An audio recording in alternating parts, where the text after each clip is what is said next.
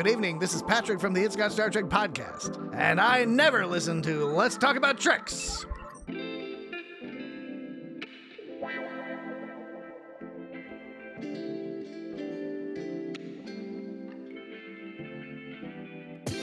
Welcome to Let's Talk About Treks, an episodic review of today's visions of the future featuring Earl Grey and Jack Darino. Welcome to week 3 of Earl Grey's away mission. Everybody, please keep Earl in your thoughts and pray that he makes it well and that his family member makes it well while he's on this away mission to help and rescue them. And this week, Let's Talk About Treks has an amazing get here, not in the studio with us for this episode. Hi everybody, Bryan Cain here. I host On This Stardate, a Star Trek podcast, which will be coming back soon. And I'm happy to be here with Jack Darino and talking about Lower Decks, overall Star Trek number 938. And for Lower Decks, it is, I believe, episode number 33. It is. Excited to be here. Just to give you fair warning, if you continue listening to this episode and you have not seen this episode yet, there is a possibility that you could meet with death and dismemberment. So that is just a little piece of what we're in for, and I'm very excited to be here. Thank you for having me. Oh, it is my pleasure. Thank you for being here. I really appreciate you coming over and helping us out during this time, and I've really been very interested in working with you. So it's fortuitous. I don't know if that feels right to say, but I'm glad that this has worked out this way, and I'm really glad to have you here. We're part of a mutual admiration society, and I've been looking forward to working with you guys too. I really enjoyed the podcast. It's a lot of fun, and I'm just eager to get right into it. This episode, we're talking about Star Trek Lower Decks Season 4, Episode 3. It's called In the Cradle of Vexilon. The writer for this episode was Ben Wallace, and it was directed by Brandon Williams. Yes, Brandon Williams. This is his directorial debut on Star Trek Lower Decks. He's been a storyboard artist, I believe, since the first or second season. Okay. And he's done some really, really funny work on other shows. Do you know what other shows? Mortal Kombat Legends, Battle of the Realms, as well as Solar Opposites. Oh, Solar Opposites, yeah. Is Mike McMahon part of that? I feel like they have like a crossover sometimes. I feel like I saw Rick in an episode of Lower Decks. It was when we went to the planet with the algae and there was the octopus that could speak to it telepathically. There was a guy they beat up outside in the courtyard, and I swear that was Rick with purple hair. I thought so too. And, my wife was the one who pointed that out. It's weird to me when the episode opens and there's no teaser. We go like straight into the episode. But because that happened, it underscored for me that there was no continuance of that subplot where the little ship comes along and blows up, somebody's little ship. Yes. I do wonder if there was a point later in the episode that we visited that just briefly, which I guess I can mention when we get somewhere around there. I've always been curious to know what the motivations were on the part of the producers as to whether to have a cold open or whether to forego it. There was a couple of great opportunities there in the first act, just out of the credits, that could have worked as a teaser. Yeah, I think that, so there's basically like the three parallel stories here, right? So there's the hijinks with Fraser's little brother, or whoever it is that they're messing, Dirk is a jerk, that guy. And then there's the story on the planet with Freeman, right? And then there's also the part about the story with Boimler on the planet. Classic Trek. You have the ship story, and then you have the two planet stories. I mean, which really, if you think about it, it's the framework that made First Contact such a fun outing. Is because you had both sides of the planet. You even had both sides of the ship. I mean, at times it could be 3 or 4. This really felt like a classic Trek episode in that we were dealing with our primary characters overcoming significant challenges as a result of their new responsibilities. Namely, Boimler here. He's been promoted, and he's not really knowing how to delegate responsibility. Yeah, I think that it's a thing about he feels responsible for that team, but he doesn't feel, by the end of the episode he gets to it, but like he didn't feel responsible to that team. Because like as a leader, you have a responsibility to encourage and build up your team so that everybody can, you know, be as strong as one another. You can be a team stronger together. Like, he's feeling responsible for them like a mother. Like, he has to do stuff for them, which is actually pretty disrespectful. Yeah.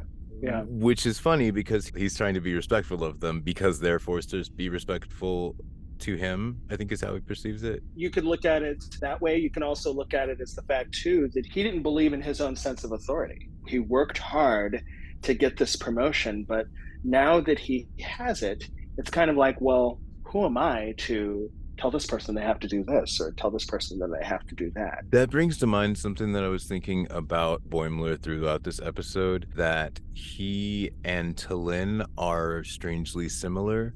Like, I think that Boimler behaves very Vulcan-like. I just think his emotions get, like, if he didn't have the emotions, he would be very Vulcan-like. Yes. I believe that too. They're two sides of the same coin. And you saw that in the excellent chemistry that they had with each other. T'Lyn is such a great addition to this show. I mean, I can't stress enough how much I love having her around. And it's not just because Spock is my favorite character in all of Star Trek and always has been. And I love Vulcans and always wanted to be a Vulcan. But T'Lyn, I mean, not only is she Vulcan, but she's also additional comic relief in a show that's already unhinged, which is great. She's kind of like the hinged part of it. Well, for me, I've had a deepening of my understanding of what Vulcans are and how Vulcans view themselves and how they are internally versus how they are externally. So I tend to question the straightforwardness that T'Lyn gives, and I always look for subtext. And what is she really saying? And is she really messing with him? Like, is he part of me says that like she was messing with him through this whole episode, right? Because I don't think that, okay, so in the beginning, right, I don't think that he was overthinking anything. Like, he was describing this like perfect situation that had that been the situation, it wouldn't have been an episode, right? So she made him start worrying. I don't think that he was doubting himself until she said something. So it's almost like she was winding him up and getting him anxious, and his anxiety led him into this huge blunder. Because toward the end, it's her that then turns him back around. This is true. So if Strange New Worlds and experiencing Spock in the way he is has taught me nothing, it tells me that Vulcans know how they're coming off.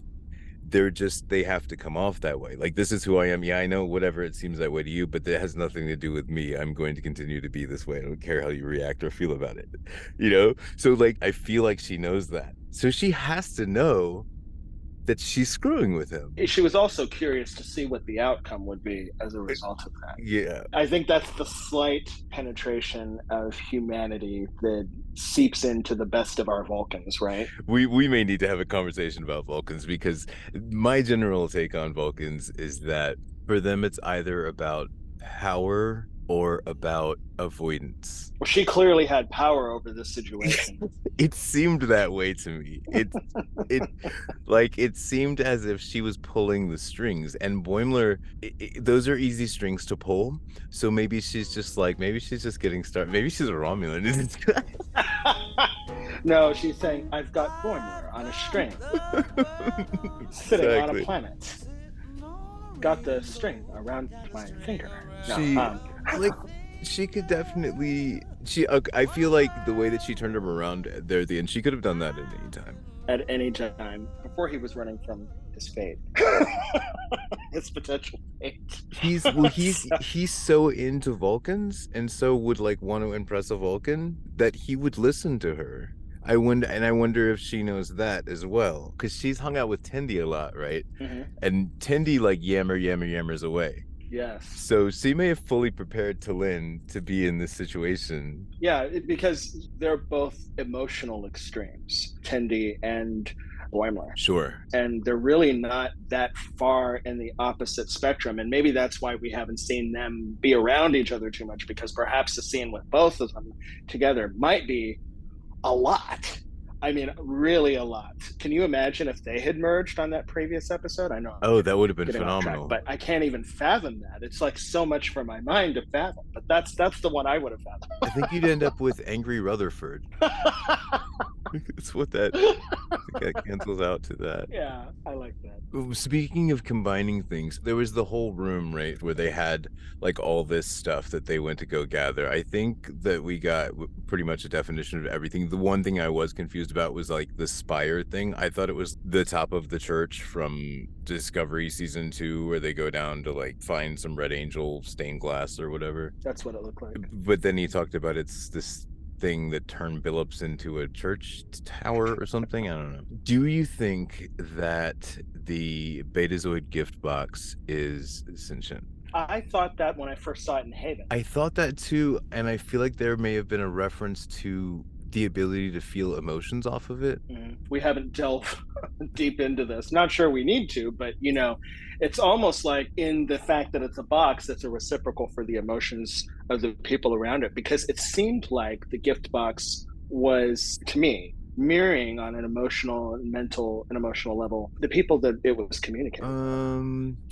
I'm going to push back and say it was definitely reacting, because I am 100% sure. Like, first of all, it was like, it was like, Rutherford, take me home with you, please. I want to go live with you. And Tendy's like, that's not even alive for real. And it's like, fuck you, bitch. I'm like, wait, slow down. He definitely cussed her out because she said that he wasn't. That was reactionary. Like, how dare you? In that regard, yeah, it was. Absolutely. It made me wonder then, like, what would happen when I saw all the stuff. I was like, what happened if you shine the inner light thing into it? I'm glad that we answered that question later. In that regard, definitely. But you know, when we first saw, and maybe I'm thinking about Haven. You know, I'm thinking about first season, because if I remember correctly, it seemed a little excited to see Tasha Yar, which a lot of people were. You know, so I don't know. I guess they were. But that's also reactionary, not necessarily a mirror reaction. Yeah, I definitely, I'm just so uncertain about it. I don't know which one's worse, being Moriarty or being a box. Well, the box can at least be off the holodeck.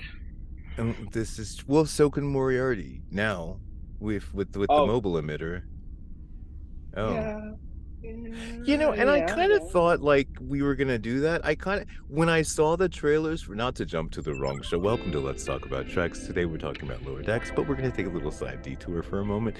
There was the Moriarty things in the trailer for Picard season 3, and I was thinking, oh yeah, mobile emitter. And I thought like he got into the real world, and then like towards the beginning when the whole Vatic mess, whatever that was happening, I was like, oh, they must be trapped inside of a holodeck, and Moriarty's got them.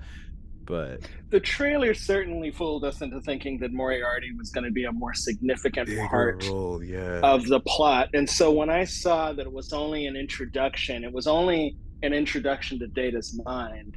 Yeah. And having watched it again right before this call, the Lower Decks episode, what I loved about this is this, and I don't know, you can tell me if you agree, but this really felt like a Lower Decks bottle episode. Of course, we go to another new planet, and they're doing a very Star Trek type of thing, but it was just the cast. There was no cameos. There was no other characters to take really from our main people that we're focusing on, because so often we're going back to Legacy Trek and Legacy Trek characters, and this was just a self-contained story within and about our characters, and that's what I mean by a bottle episode. I agree. I also think that it was, for this universe, a very unique sort of idea. I don't think we've been to a Dyson ring before. I mean, we've been to Halo before, but I don't think in Star Trek we've been to what is actually the original invention Dyson wrote down, which was a ring. Yeah, and it was beautifully animated. It was awesome. And the fact that we had like a small planetary group that we interacted with, and then we had the computer that we interacted with, but it was really mainly just focused on our characters, and you know, the rest was just getting information. I'm thinking largely of the scenes with Freeman, especially because, like I mentioned earlier, I think that there was a touchstone to that mysterious craft in this episode. There was a part where Freeman mentions that in Starfleet Academy that she majored in archaic technology. Which is funny that that's even a category. It is. I do wonder if that's part of the running thread, because there was no mention of it, and there was no piece in an ending scene or an opening scene, and I'm wondering if that's the piece of that plot line that runs through this episode. Maybe it's some sort of archaic technology. I mean, because it just seems odd to make it her major in Starfleet Academy, like to make it such an important piece of her backstory, as opposed to just like, you know, she got A's in it. They could have said that, but she said that they majored in it, and I just wonder if that means something. I might be thinking too deep on it. Hey, you know, I mean, they've conditioned us to think this way. They've conditioned us to expect something from nothing. And this really feels to me like one of those lines that was just meant to get a chuckle. There might not be anything to it. Because how do you get to be a captain of a starship if that was your major, unless they think that lowly of California classes, which I take personally because I'm in California. But I mean, what was Picard's major? Archaeology. Like, so not archaic technology, but old rocks. What are they sending out there? They're sending people out there. They're not sending their best. No, I'm kidding. No, I'm joking. Well, according to the way we classify California classes, perhaps that's true. But it really just felt like one of those lines that was meant to get a chuckle. Yeah, it is lower decks after all. There's lots of lines like that, and it's kind of like Rutherford, the whole plot with him not getting promoted. Did we need that? But it's television, you know. So in the scheme of television, perhaps we did need it, and for the comedy. So there's sometimes I feel like there's things that they attempt to do that come out entirely wrong. I'm not going to talk about any early TNG episodes, but I think that this was actually an intention to put Rutherford up on a pedestal. But the story that they appeared to tell was how Rutherford got left behind. But I don't think that was their intention. So they were trying to tell one way, but then it ended up being backwards? Well, maybe. Okay, so I'm turning my own thoughts around on this. So now that, because we didn't get any hints to that, it tells me that they didn't think about it. Yeah, so that means we were just telling a story about Rutherford being left behind for something. That doesn't even make sense, actually. No, I think that's why my brain wasn't accepting it. I was like, no, they must be doing something else. We weren't buying it. But can we just talk about how funny the idea of scanning thousands of individual isolinear chips in an isolinear chip room is? I gotta tell you, so Tendi, of all people, saw that it was hazing right up front.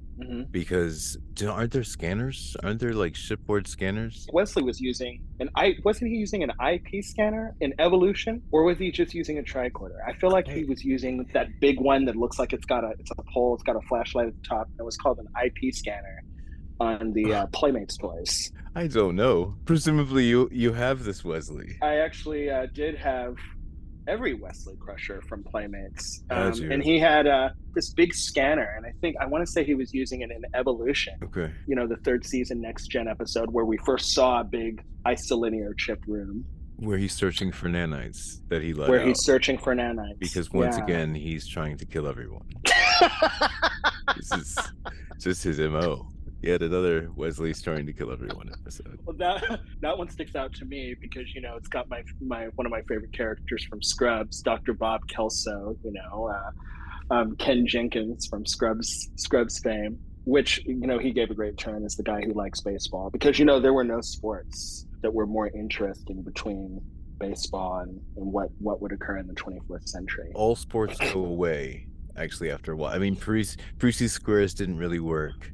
You know, football and the traumatic brain injury, it's really not good for us. Eventually it'll go away. And then, you know, tennis, you have to use rackets, and who's got rackets in space? These you have to play sports that can survive in a space station where there's no gravity. Well, you know, I mean, they had that arena and those mats and the original series with, you know, those cool Delta spandex that Kirk wore that we never saw again. Yeah. So I'm figuring, you know, these guys must have been into some athleticism must have existed, and but we think all the way back to baseball. We had water polo for a little while.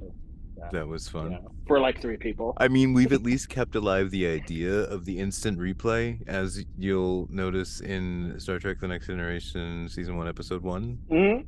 It's a tool we still readily employ. So, there's holdovers from the world of sports. Right.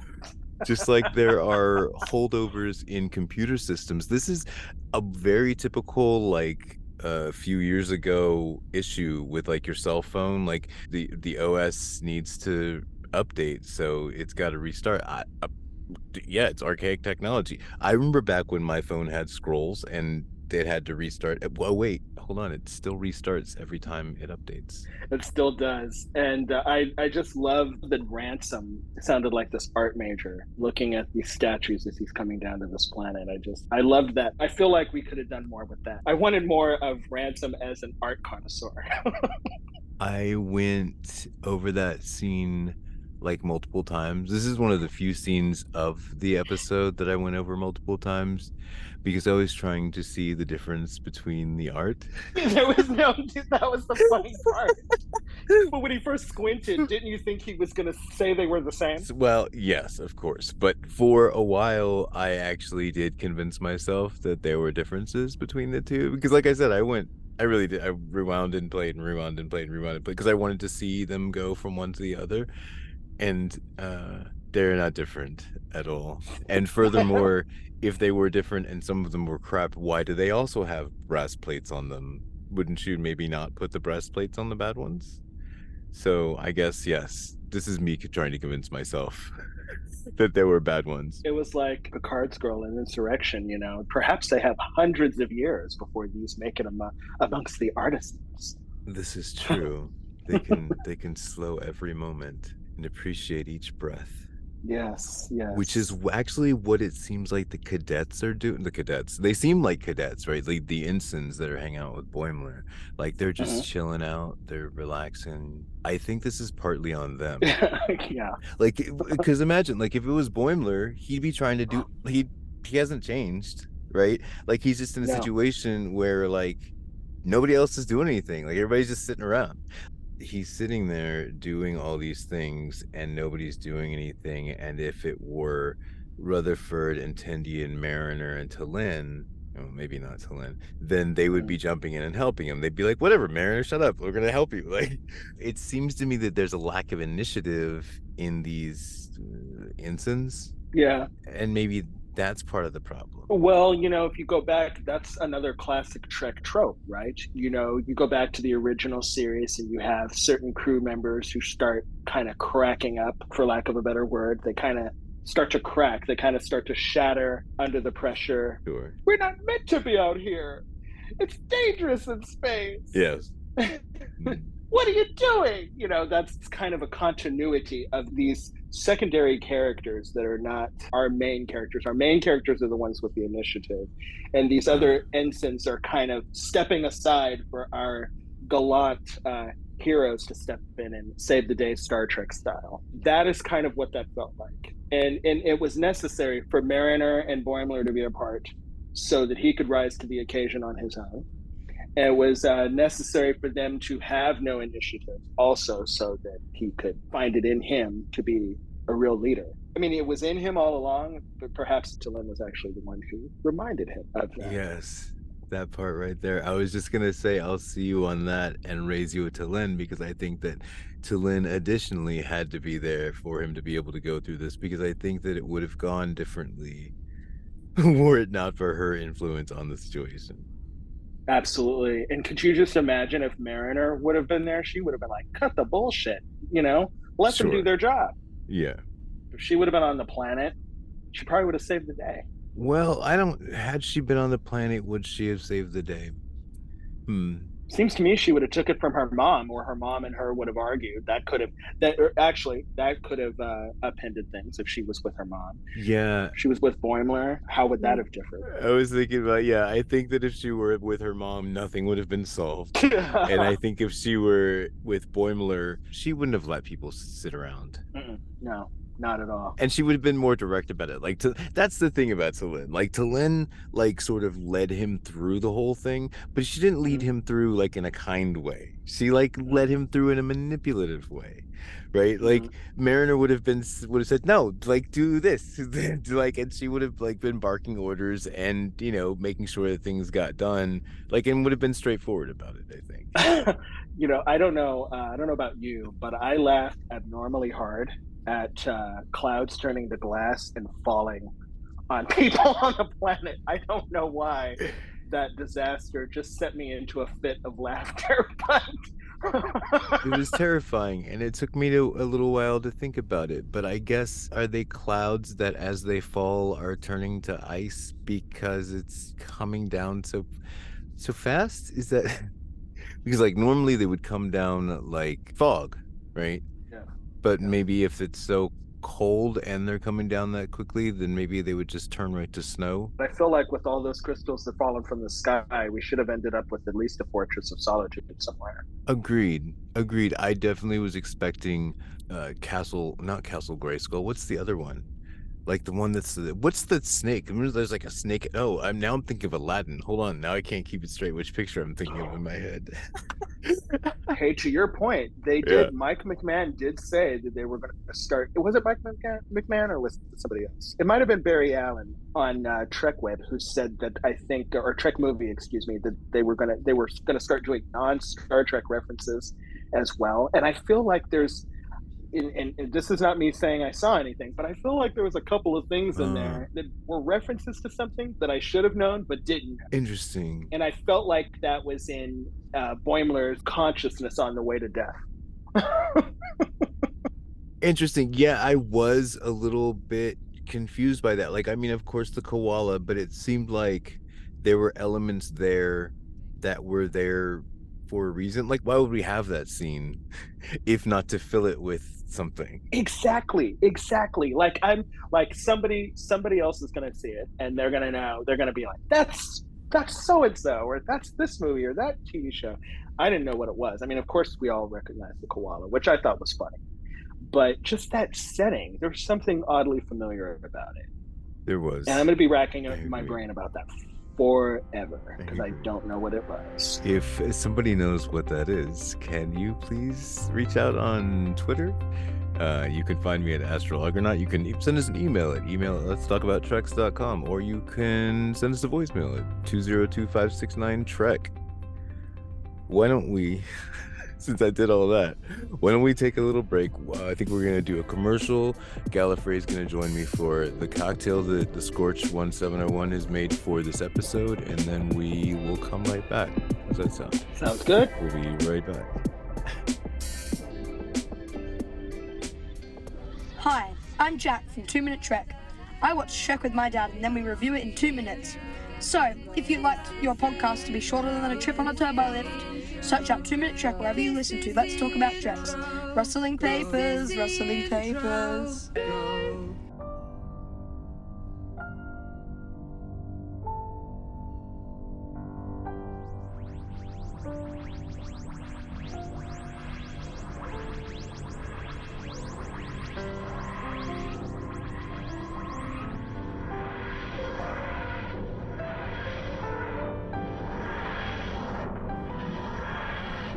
Gallifrey, Hello.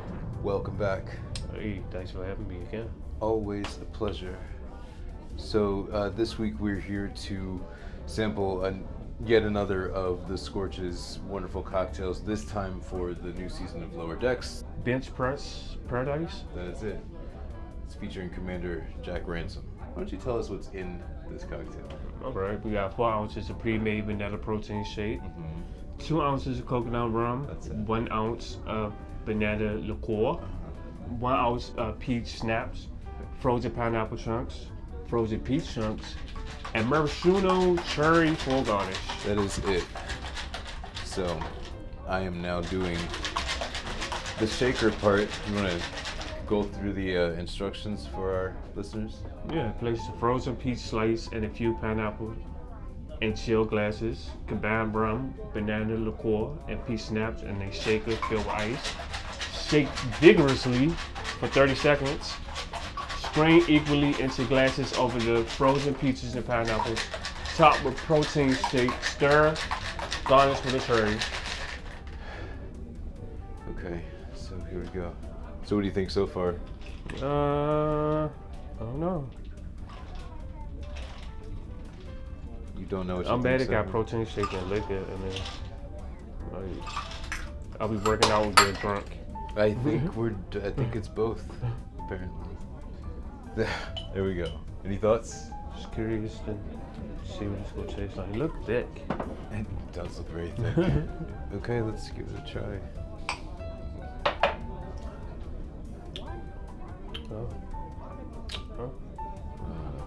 Fruity eggnog. Yeah, not bad at all. I don't think I've had banana liqueur before. No, it's pretty tasty. You know, I have to always go on a hunt when the Scorch provides these cocktails. This time I had to find this was the banana liqueur. It's the last one they had. They had to go find, and they had to go find the peach schnapps in the back. Because apparently everybody likes peach schnapps, so they were all out of it mostly. The coconut rum is what it called for. This is coconut cream liqueur, but you'll notice it also says Puerto Rican rum on the bottle. So I'm calling it coconut rum. Okay. That's by Bacardi. Okay, Bacardi. I like this. Is it your favorite of the season so far? Yeah. This is pretty tasty though. Does it give you like a holidays vibe? Yeah. Christmas work party vibes, you know. So that would be your setting? Mm-hmm. Well, this may be the first cocktail that we've done where you have finished the cocktail before we finished recording. Yeah. Must be pretty good. Yeah, it was pretty good. I didn't expect it to be that good. Like all the flavors together was really something special. Okay. Magical. So suppose someone held your arm behind your back and forced you to rate this drink on a scale of, say, 1 to, 10. I'd give it a 9. Okay. What do you think could push it up that one notch to a 10? Never. It's a solid 9. I'd give it a solid 9. Does it remind you of anything at all? Christmas. Okay. So out of the 3 that we tried so far, the Boimler's 31 Swish and the Moopsie, and now the Bench Press Paradise, which would you say you like the best? This one, the Bench Press Paradise. Okay. All right. So we're looking forward to next week's, and we will see you when that comes around. All right. Thanks for coming around again. It's always fun. Thanks for having me here.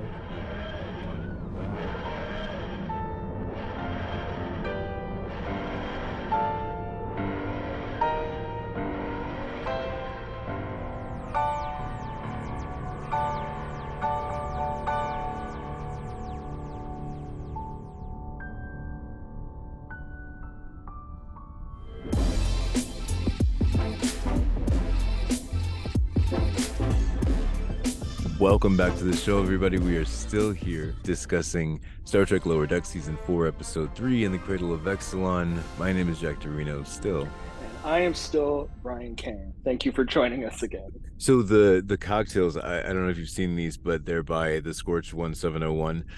This week's cocktail was Commander Jack Ransom's Bench Press Paradise, there's a lot of stuff to it. There was like coconut rum and banana liqueur and fruit and vanilla protein shake, because Ransom. Wow. It's very interesting. It's like Ransom. And I think this is a quote from you last week. He speaks bro. He does. It's like Ransom and that it speaks bro. I Yeah. think that's about the beverage. It's like a cocoa no-no. Right. What happens if you shoot the inner light through the Wadi game I'm not sure. at the gift box? Huh. That is a lot to think about. Do you think the gift box would give you your wildest dreams that you never knew you had? Either that or knowing Lower Decks, it could completely manifest itself in a violent and unpredictable way. I wonder if you could bring things out from the inner light through the box. That could be a whole episode. Like, because they brought the flute out, right? Hmm. Wait, did they bring the flute out? How'd the flute get there? I've forgotten. Did that flute get there? I don't remember. What was that song? Are you talking about how did he end up with the flute? Yeah. Just as a result of that. That is a good. Wow. Just like I was like, how did Janeway get that necklace? Didn't she trade it for the weapon? Wait, hold on. Wait a minute. So How it's have like- I seen this so many times and never asked myself that question? That's never happened. I've never asked myself. Sometimes people just like end up with stuff and I'm like, but wait, how'd you get that? Anyway, let's go back to Lower Decks. Wait.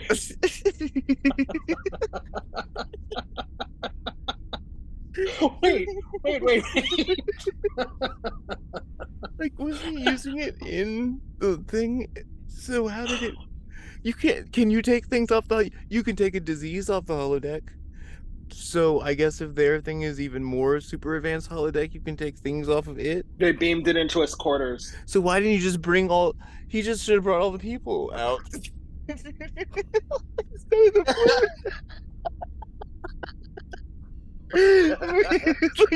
Look, you brought the wrong thing. Look, you just dropped this huge question on me. If you could get the flute out, why didn't you bring your son? Hey, I did what you wanted. I stayed away. Look, you just dropped this big question on me. I'm still trying to figure out how they wound up with Nomad on Lower Decks. Like, wasn't Nomad destroyed? Yeah, I think they built another Nomad. That was probably Nomad 2.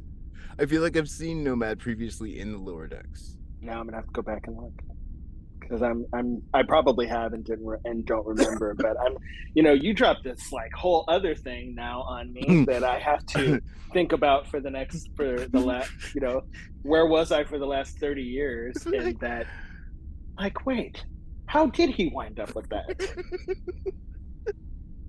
Did Moriarty give it to him? How in the world? And that's really the bigger question. We're doing the wrong episode now, but that's really the bigger question. I'll leave everyone to think about this question until we get around to actually doing the episode, The Inner Light, in about 10 years. But the bigger question is, now that you've proven that you can bring the flute out, shouldn't you send someone back in there to bring the people out?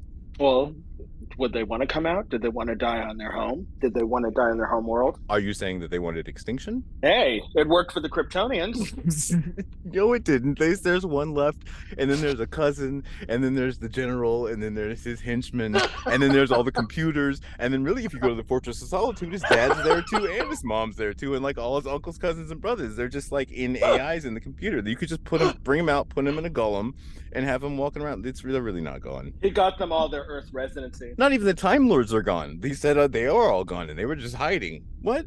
They were hiding? Yeah, but I hit them. He got them all their planet Earth resident cards. He had to come first, then he got them resident, citizenship. Yeah. He had to get them Earth citizenship, so he had to come here first. Well, did he come here first? In some retellings, she got here first. In some retellings, he never got here because he was killed by General Zod on his way here, and then there was just her here. I like the one where he was caught in a traffic jam. That's why he couldn't get here. Wait, I don't know that one. No, I'm fucking. I'm totally fucking with you, but no.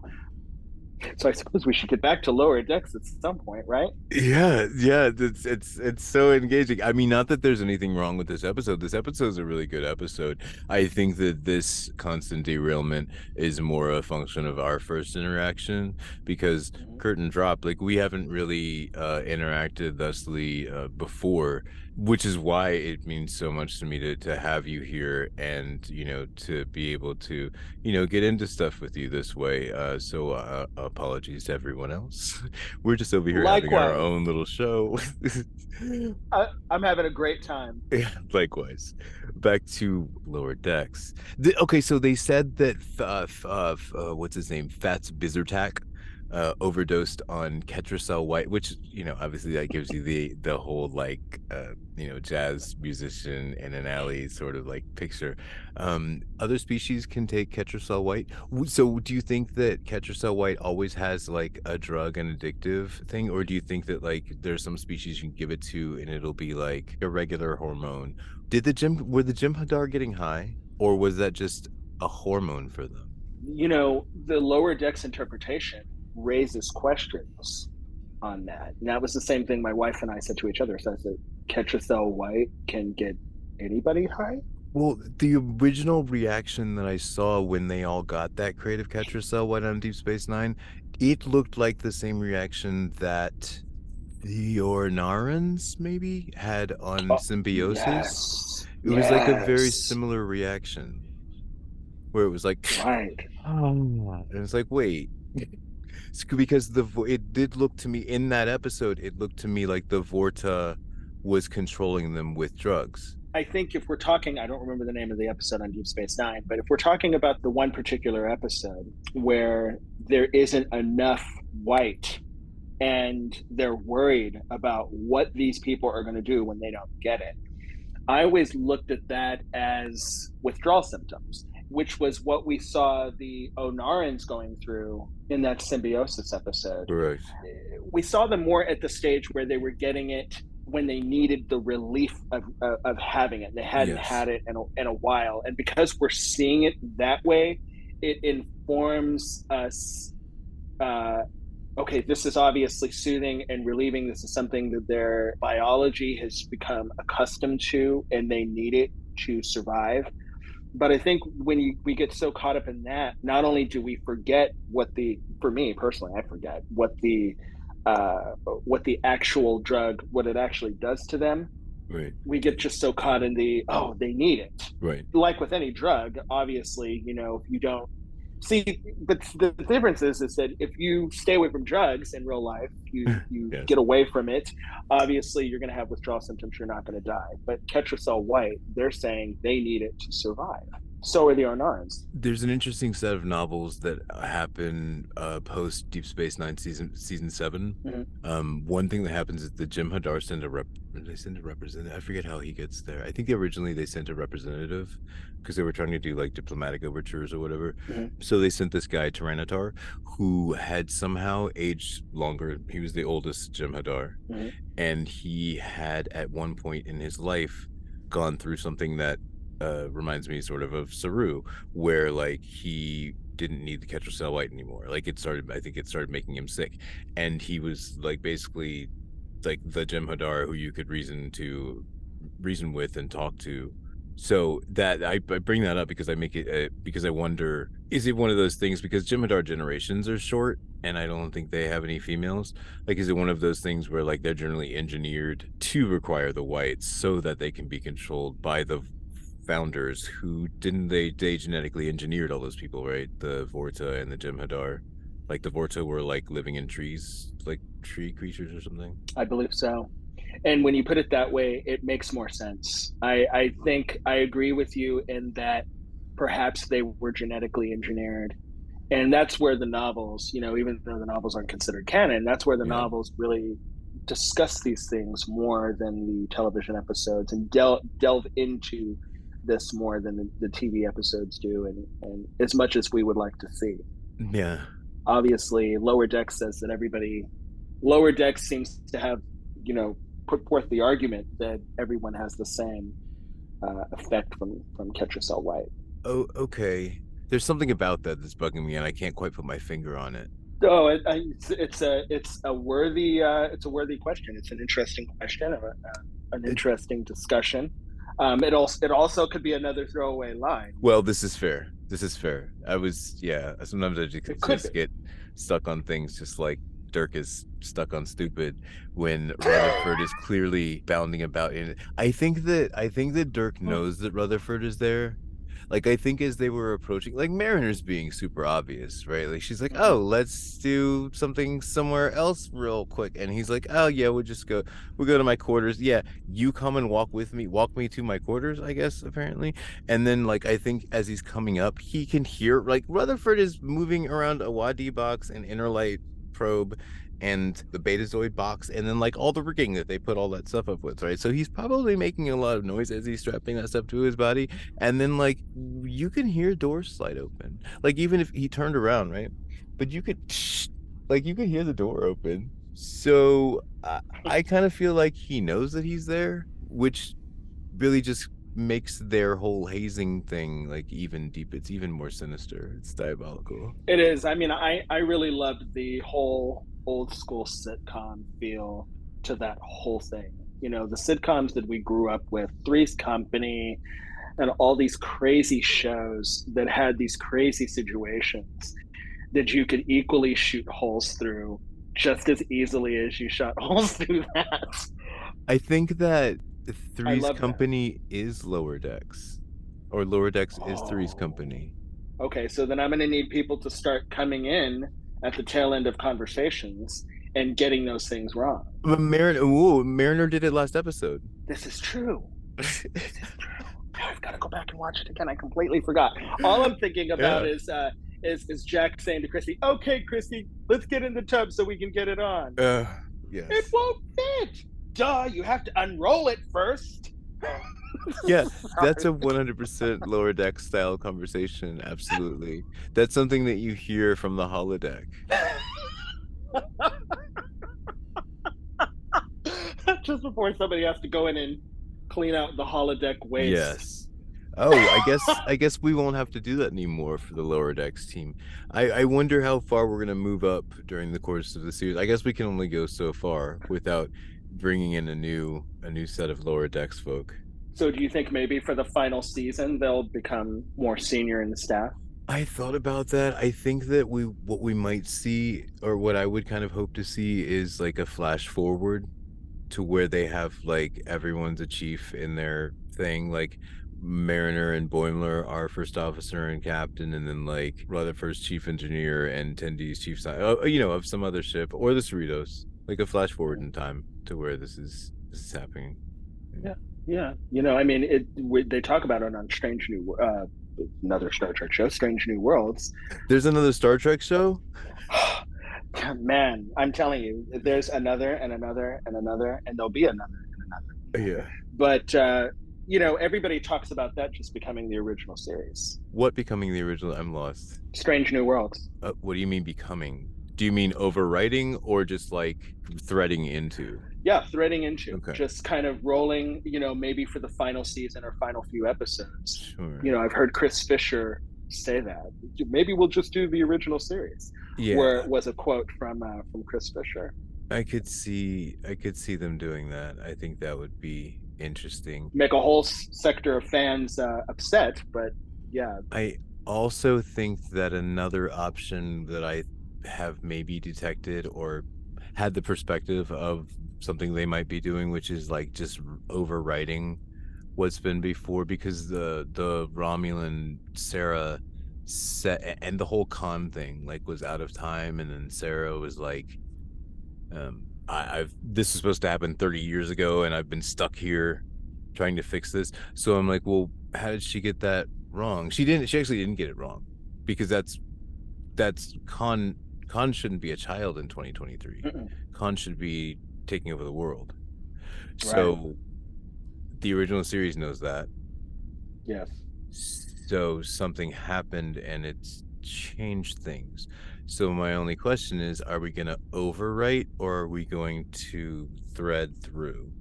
I have a hypothesis. I would love to hear it. I call it also a nightmare scenario, personally. Oh no.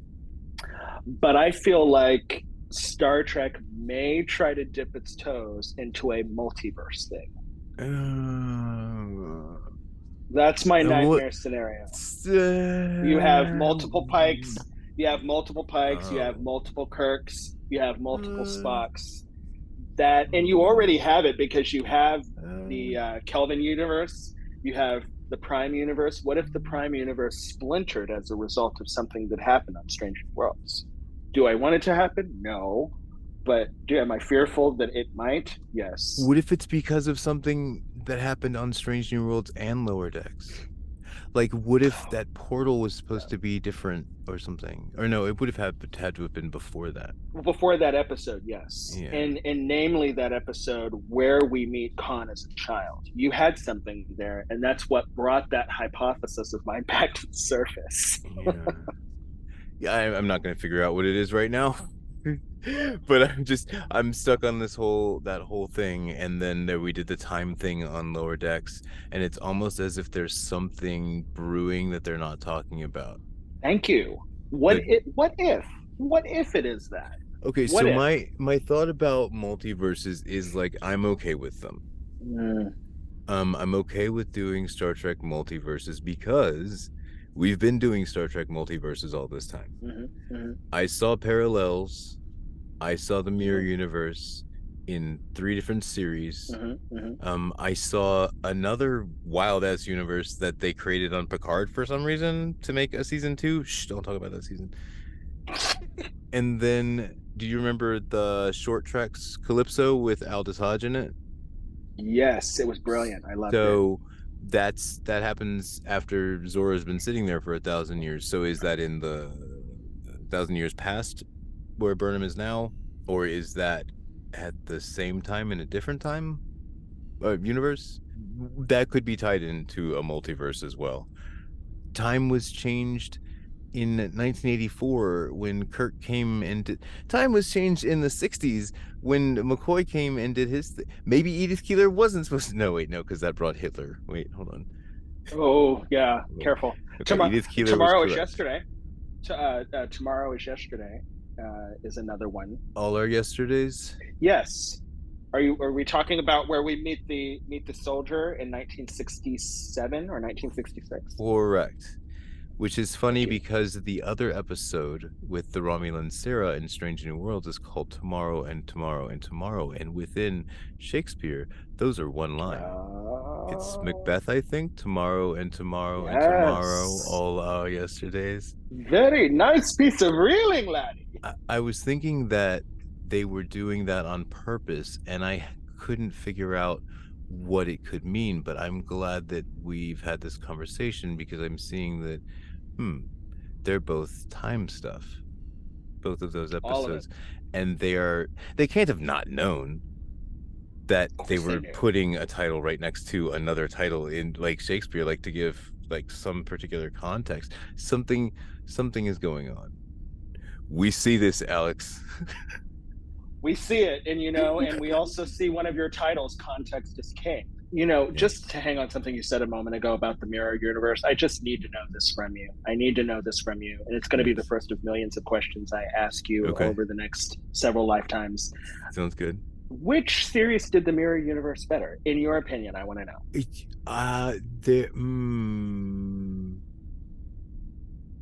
So what I want to say is Deep Space Nine. What I have to say is that it's not a fair competition to compare early 2000s Treks to early 90s Treks, because stylistically Discovery does an incredible version, with their ability to mirror things from I didn't even mean that one, to reflect things from our original inception of the mirror universe in the original series and like amp them up in their own way. Like that was great.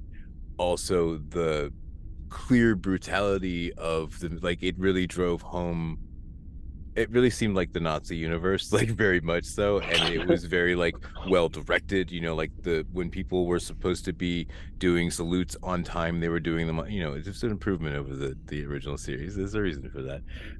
Like it looked the best, and I liked some of the situations, like eating Saru's ganglia, like come on but really I liked the way that the universe operated, especially in conjunction and the familiarity with the Prime universe in Deep Space Nine. Like I liked those stories. That's pretty much it. I like those stories better. Like Discovery's mirror universe was like it was all about being on the mirror universe.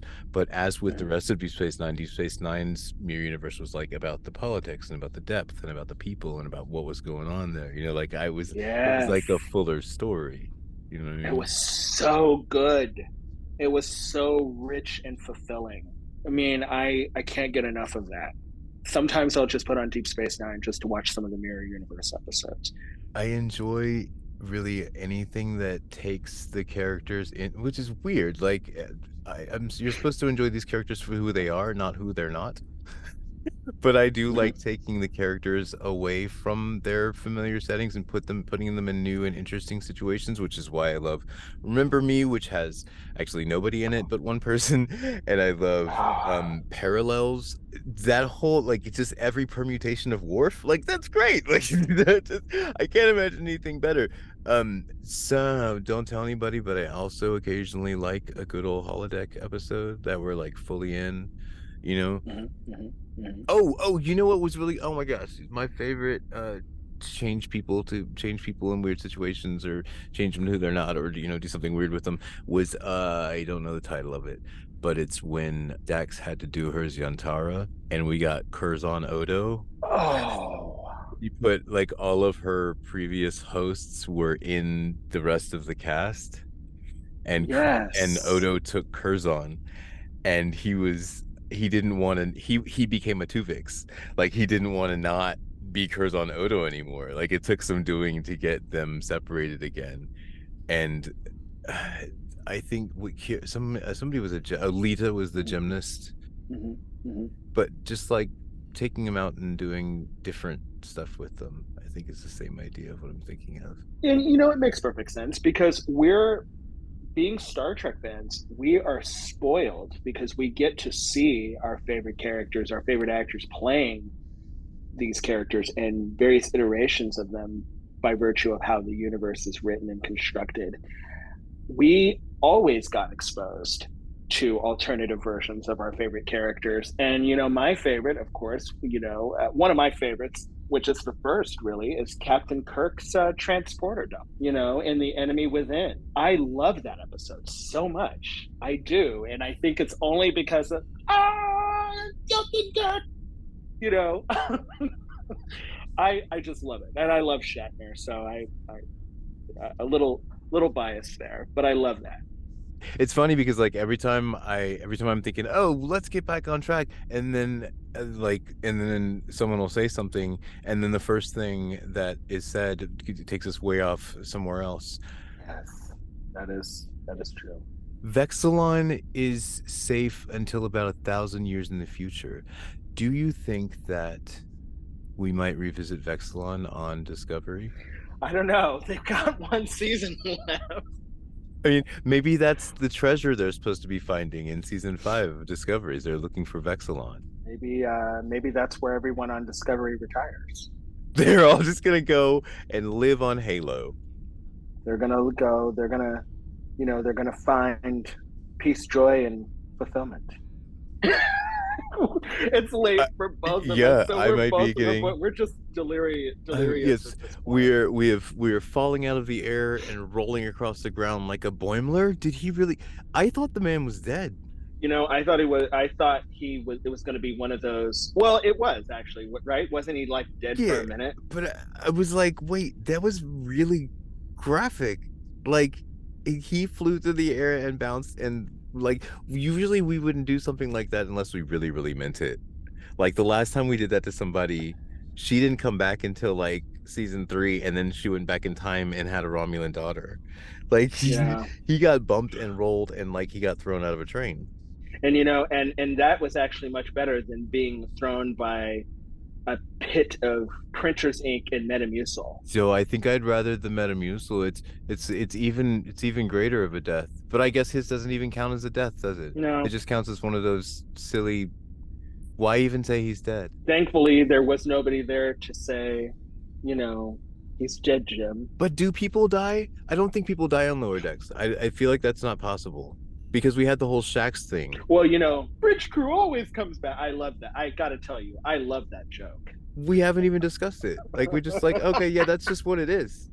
I love that line, and I got to tell you, as silly as it is, I love that gag of, so what? Bridge crew always comes back. That is the factual I statement. love that. He is correct. I love that so much because it makes fun of the fact that Star Trek really, truly doesn't kill off any of its characters that would. I mean, the most impactful death of all was Spock, and he's back in the very next film because Leonard Nimoy wanted to direct. Right. You know, it's kind of like Data. Brent Spiner wanted to bail on Star Trek when he saw the franchise dying. Now it's back, and it's it's like, oh, well, hey, it's looking like it's got a pulse again. I want to come back. There's some scratch in this for me. I feel like their personalities are very similar.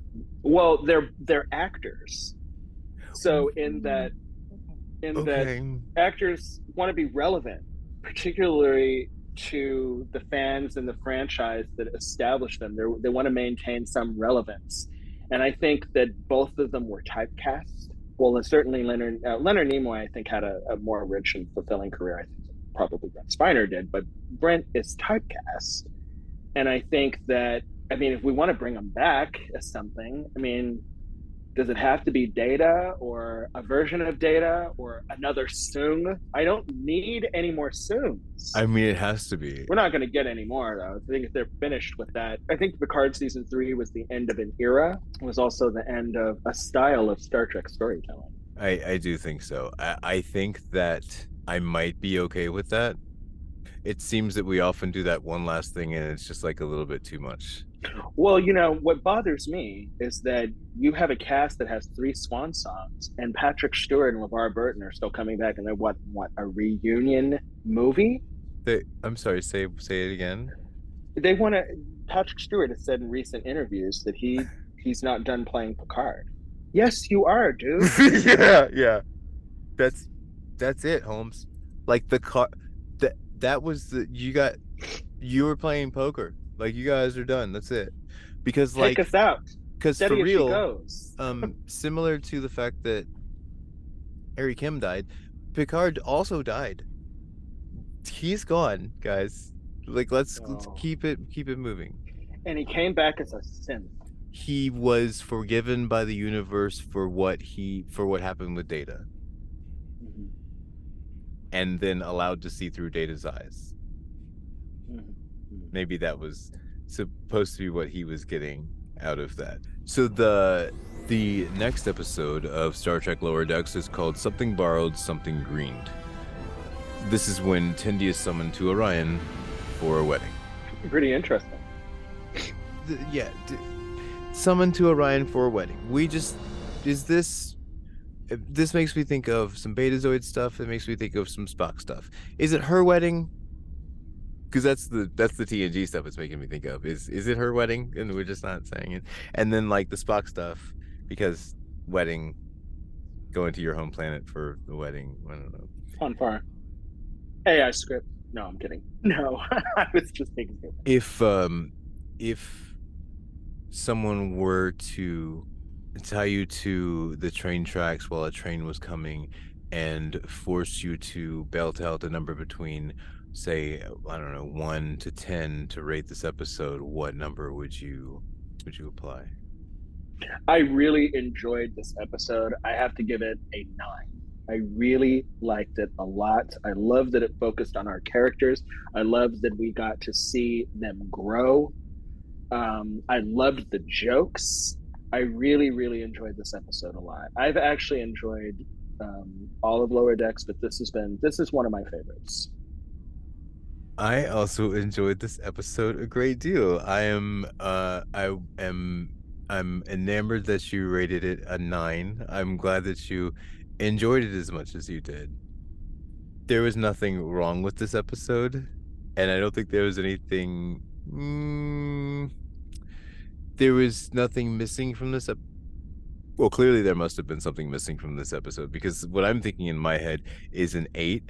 I don't know what it is that brings me down from a 10, let's say. It just may be that I'm annoyed with the characters. What is that word? That's the second time I couldn't get that word. Their impetus, their thing that gets them going. Motivation. their motivation. Oh, I thank you. I'm stumbling over Boimler's motivation. I'm stumbling over the ensign's motivation. I'm stumbling hard over Talin's motivation. I'm stumbling over the motivation of Ransom and this, Fraser's little brother, as to like, what is the point of hazing these lieutenants by making them do ensign stuff? Like, what is the purpose behind that? What's the idea behind that? Are you trying to be examples? Like, is that what they're supposed to pay forward? What's the idea here? Yeah, there's no real motivation there beyond the laughs, and it's kind of like some of the throwaway lines. So that's why I'm willing to wager, my friend, that is why you deducted 2 points. It's because of the two off of that score, because of those throwaway lines, and because of the fact that, like a lot of Lower Decks episodes, there is something there that should gel as part of the plot, but it's really part of the joke. And that's both something wrong with it and also why it works as a sitcom. Agreed. Yeah, because there was a point. Now they sort of came to it at the same time as asking the question, but I found myself asking because they had touched on it twice. The first time Tenny was like, "Oh, they're hazing us," and everybody was like, "No," which number one didn't make sense to me because she should be the one being like, "No, they're Starfleet," and Mariner should be the one being like, "Dude, they're totally hazing us." And then later, when it comes up again, they just realize it at that time, and I'm like, so their plan was to then turn around and haze them back? It just ended up that way. Is that really what they're gonna do to like senior officers? Like, that's how we're gonna get them back? Like, I don't know if that's the way that these characters would have gone. I don't understand their motivation for doing that. I don't understand Rutherford's willingness to go along with this plan to run a booby trap on a senior officer. So somehow I end up with an 8 on this episode, and I think that's okay. It's a good episode of Star Trek. I love the story, I love the wraparound, and I love discussing it with you. I loved our discussion. This is probably the longest podcast I've ever been on in my life. We've recorded longer. I do believe that I'm probably gonna have to cut this apart a lot, so there may be like a little bonus episode that comes out after the one that's for the episode, because there's a lot of we weren't talking about this episode. But you know what? That is my fault, because I'm like, hey, look, squirrel. I'm all over the place. I really am. But I love Star Trek, and I love discussing it with people who are passionate and knowledgeable about it. And this is why I listen to your podcast. It's just so much fucking fun. Well, I appreciate that. Can you remind us where we can find you and hear you and interact with you? I am Bryan Cain. That's I am, and BRYANCAIN, and On This Stardate on Twitter. And great I'm show, Bryan guys. Cain. Thank you very much. I'm very touched by that. We got a new season of episodes brewing for you, so I'm very excited. Okay. We are don't have a date for you yet, but it is going to be Star Trek, and not just Star Trek, but it's also going to be other genre films and television as well. Excellent. So very excited to, and my wife, who is also our executive producer, will also be joining me on the air. So I'm very excited about that. Awesome. That sounds phenomenal. Yeah. Well, again, thank you for coming. This has been a load of fun. I hope that you had fun. And Earl Grey would appreciate me saying something along the lines of, until next time, stay positive, dream big, and you'll hear from us again soon. Likewise, and my wishes, warm wishes to Earl Grey and his family, and thank you again for having me. Absolutely. It's been a blast, and I can't wait to return the favor for both of you on this study. That would be dope. I look forward to it. All right, thanks a lot. I'm going to go to bed. Support the continued making of this show through Patreon.com. Let's Talk About Treks is a production of Anodyne Relay, supported by the Star Trek fan community of listeners like you. We review the copyrighted works